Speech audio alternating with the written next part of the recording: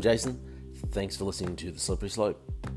So, I want to get through a couple of different articles today. Again, talking about vaccination, COVID-19. Very sorry. But that is still top of the list of news items at the moment in Australia. This news article that I wanted to discuss first up from Sky News. I'll read this headline to you, go through a little bit. Now it's Berejiklian, don't assume unvaccinated will have all freedoms at 80%. Berejiklian, obviously the New South Wales Premier. So reading through this article, New South Wales Premier Gladys Berejiklian says not to assume the unvaccinated will have the same freedoms as the vaccinated once the state reaches 80% double dosed. She goes on to say, obviously once we get to 70% double dose vaccination, we have outlined the freedoms that exist for vaccinated people. However, don't assume that at 80% double dose vaccination, that unvaccinated people are going to have all those freedoms, Ms. Berejiklian said. Now, I'd just like to point something out. Since when is it the government's right to grant freedom to people who aren't criminals, to people who choose not to do something as is their choice, as is their ability to choose? Okay? It's not up to the government, and it's definitely not up to Ms. Berejiklian to grant freedoms to people, to other people, to people who have a right to choose. And quite frankly, it's not up to them to give that, whether they have a right to choose or not. It's up to everyone. It's your body. Like I've said before, there was always this chant around when it came to abortions about my body, my choice. But apparently when it comes to vaccination, my body, my choice goes right out the window. Now, so she believes it's up to her to give these freedoms. And I'll just say, it's not up to her. Regardless of whether she is the Premier, regardless of whether she becomes the Prime Minister, who cares? It's still not up to her. Freedom isn't something that governments really give, and they can give, okay? As I've stated before, I'm a Christian. If you go back to the very beginning in the Bible, okay, the whole reason in Genesis when Adam and Eve ate of the fruit, and sin entered the world. Now this all happened because they had the freedom to choose, and God didn't make robots. He gave us free will. That's ours. That is ours, and someone can't take that away from us. We still have free will, and it doesn't rely on Berejiklian to say you can have the same freedoms or you are free. It's not yours to give. I am free. We are all free.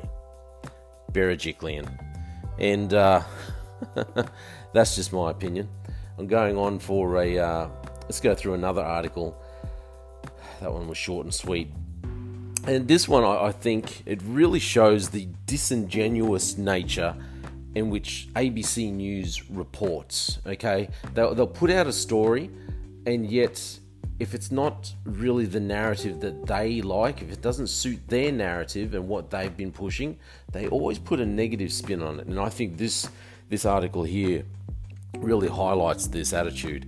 So ABC News, this title is, have climate deniers fueled the rise of anti-vaxxers? Okay, it's by the business editor Ian Verender. So I'll just read a little bit and explain why I have this point of view. So it says, not sure if you have noticed, but there is a curious crossover in political ideology right now, as an increasingly vocal number of Australians begin pushing back against COVID-19 vaccinations. I'll go on to read some other parts. So social media has become the battleground in a fight largely founded on misinformation and fear. Now, for starters, that's their opinion. Okay, this is what I mean about disingenuous. They're saying it's misinformation. That's not reporting. That's just someone giving their opinion. I come on here, I tell you this is my opinion. I'm doing a podcast. This is my opinion. This is supposed to be reporting, but it's not. It's really his opinion that is misinformation. Go on. It has given voice to a minority who genuinely believe that vaccines, not only having nothing to offer, can be harmful, and in extreme cases, that authorities are attempting to exert controls over their lives. This has led to heated debate, scorn, and ridicule. But can we really blame them for their perceived sense of powerlessness and frustration? No, we should be actually blaming the media in quite a large sense, I think.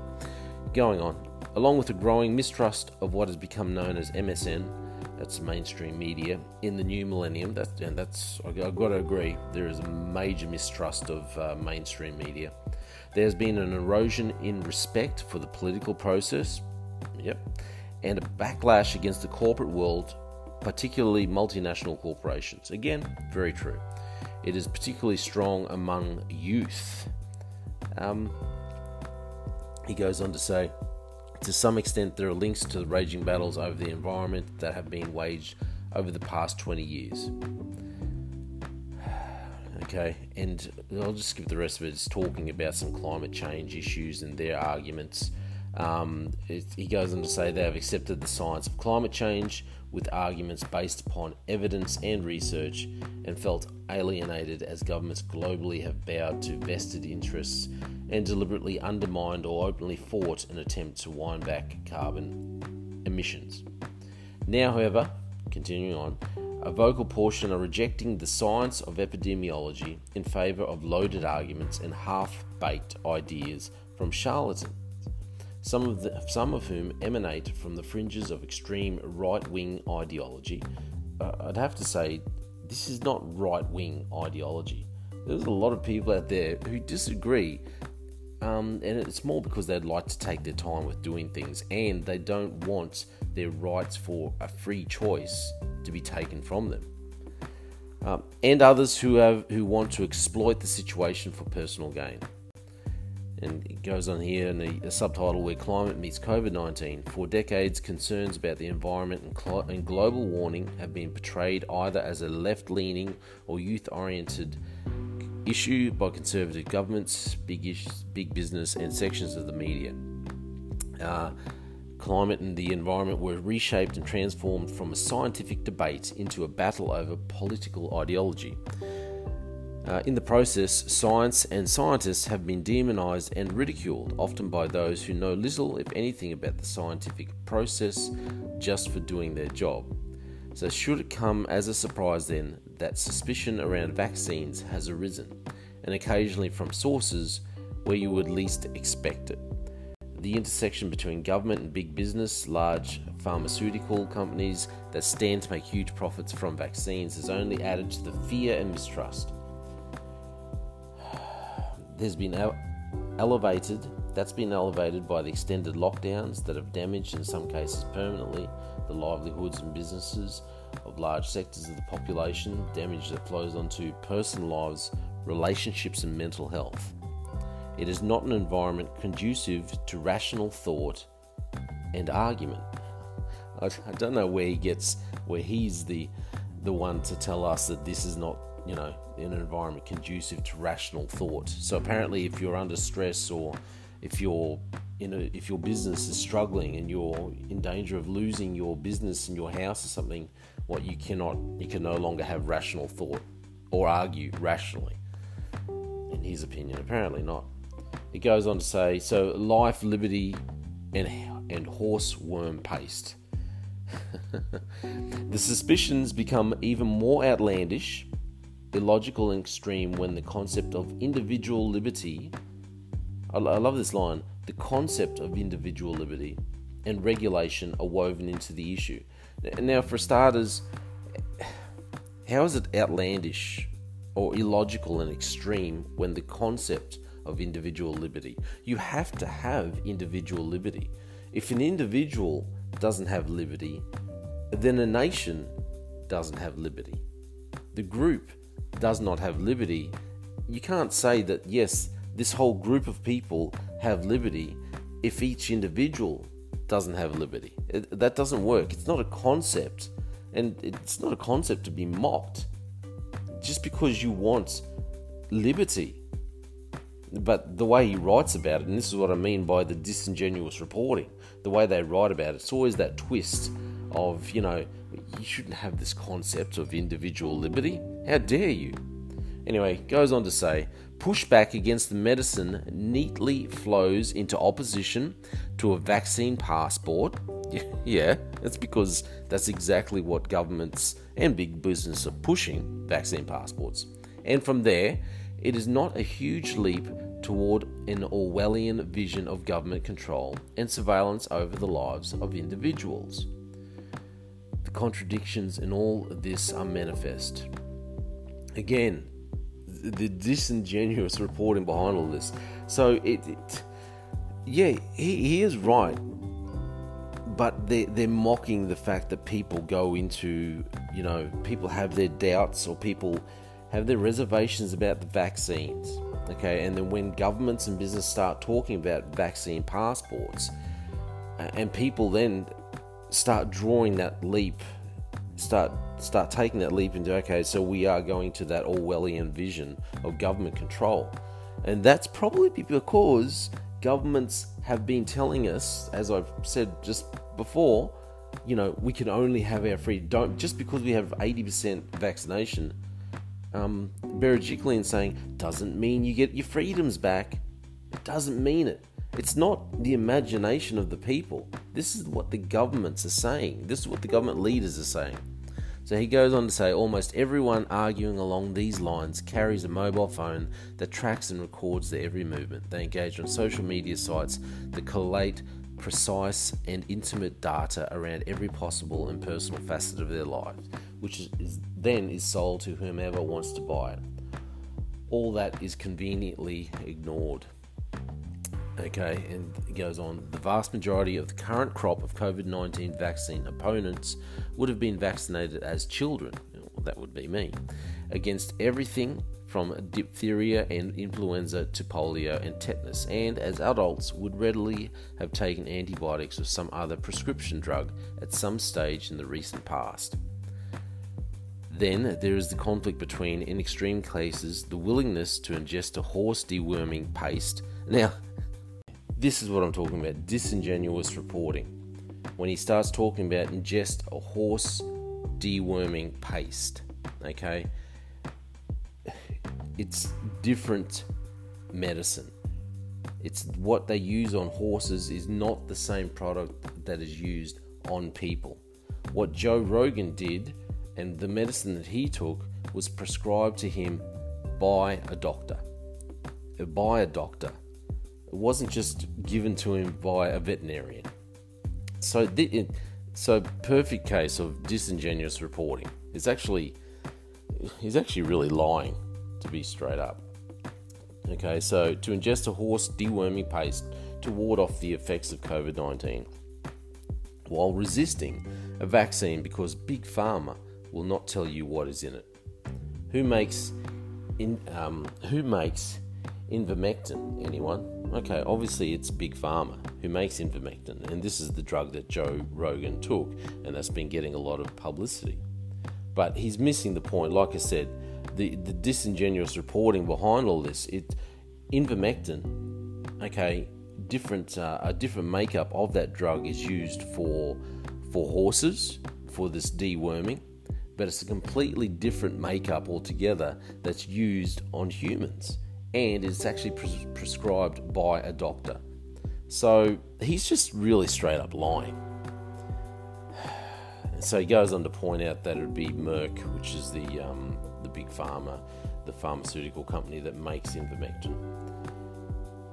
All this, okay, is to say that these reporters, and especially the ABC, they love to twist everything around if it doesn't really suit their narrative. I'll tell you why I am personally hesitant about getting the COVID-19 vaccination right now.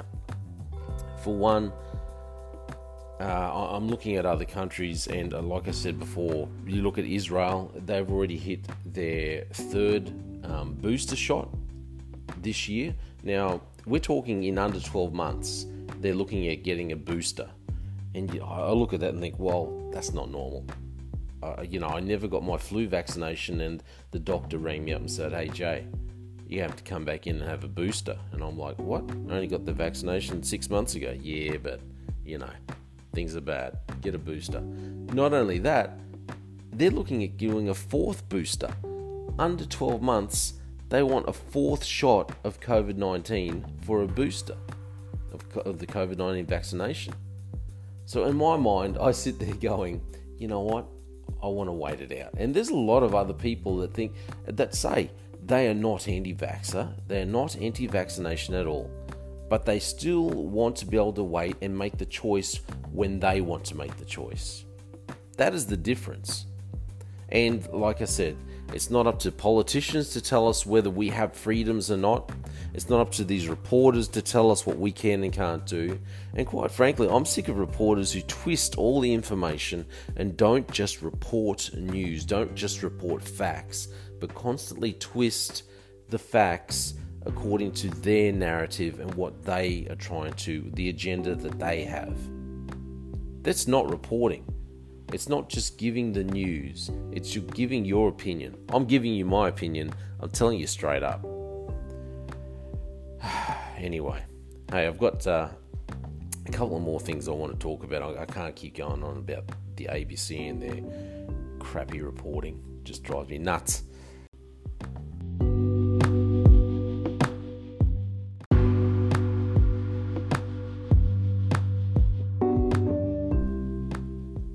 Okay, so the last thing I'd like to talk about, just quickly, this again comes from Sky News Australia.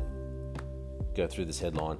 Erasing women. New South Wales Woman of the Year could be awarded to a trans woman. Now, it goes on to say, Women's Forum Chief Executive Rachel Wong says more and more biological males are being given the opportunity to take the place of women. It comes amid revelations the recipient of next year's New South Wales Woman of the Year award could be awarded to a transgender woman. Ms. Wong says this is the latest in a series of moves to erase women both in Australia and globally. It wasn't sort of a big shock horror because this has been happening for a long time now, she said. Women are being progressively pushed out.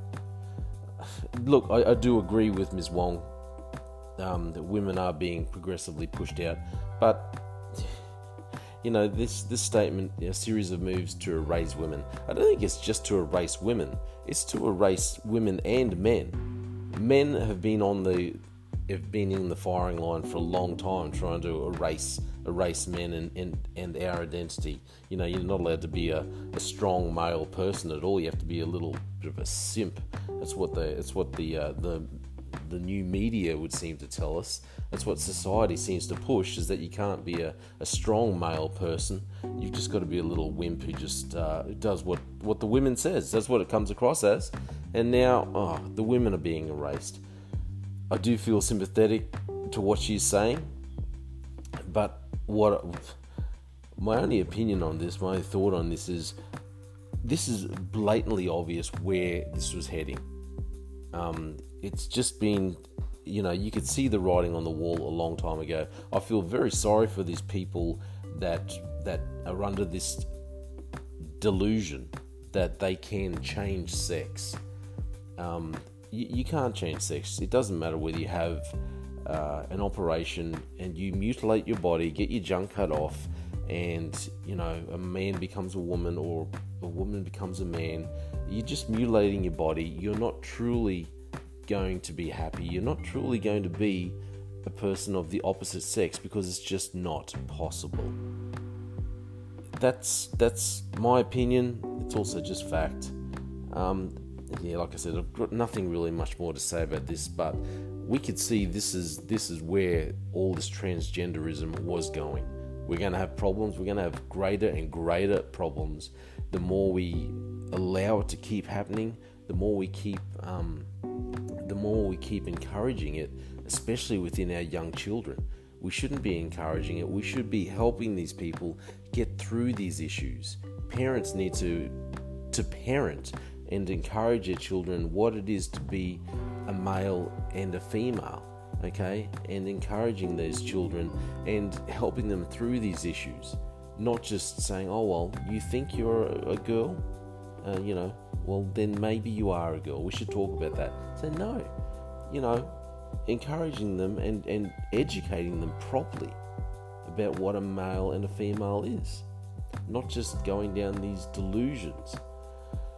Anyway, like I said, nothing much to say about it, except obviously this is the kind of thing where society is headed. Where it's currently 2021, where now 2022, we could have the New South Wales Woman of the Year is Frank. Anyway, hey, that's all I've got to say. Thanks for listening, and I'll see you next time.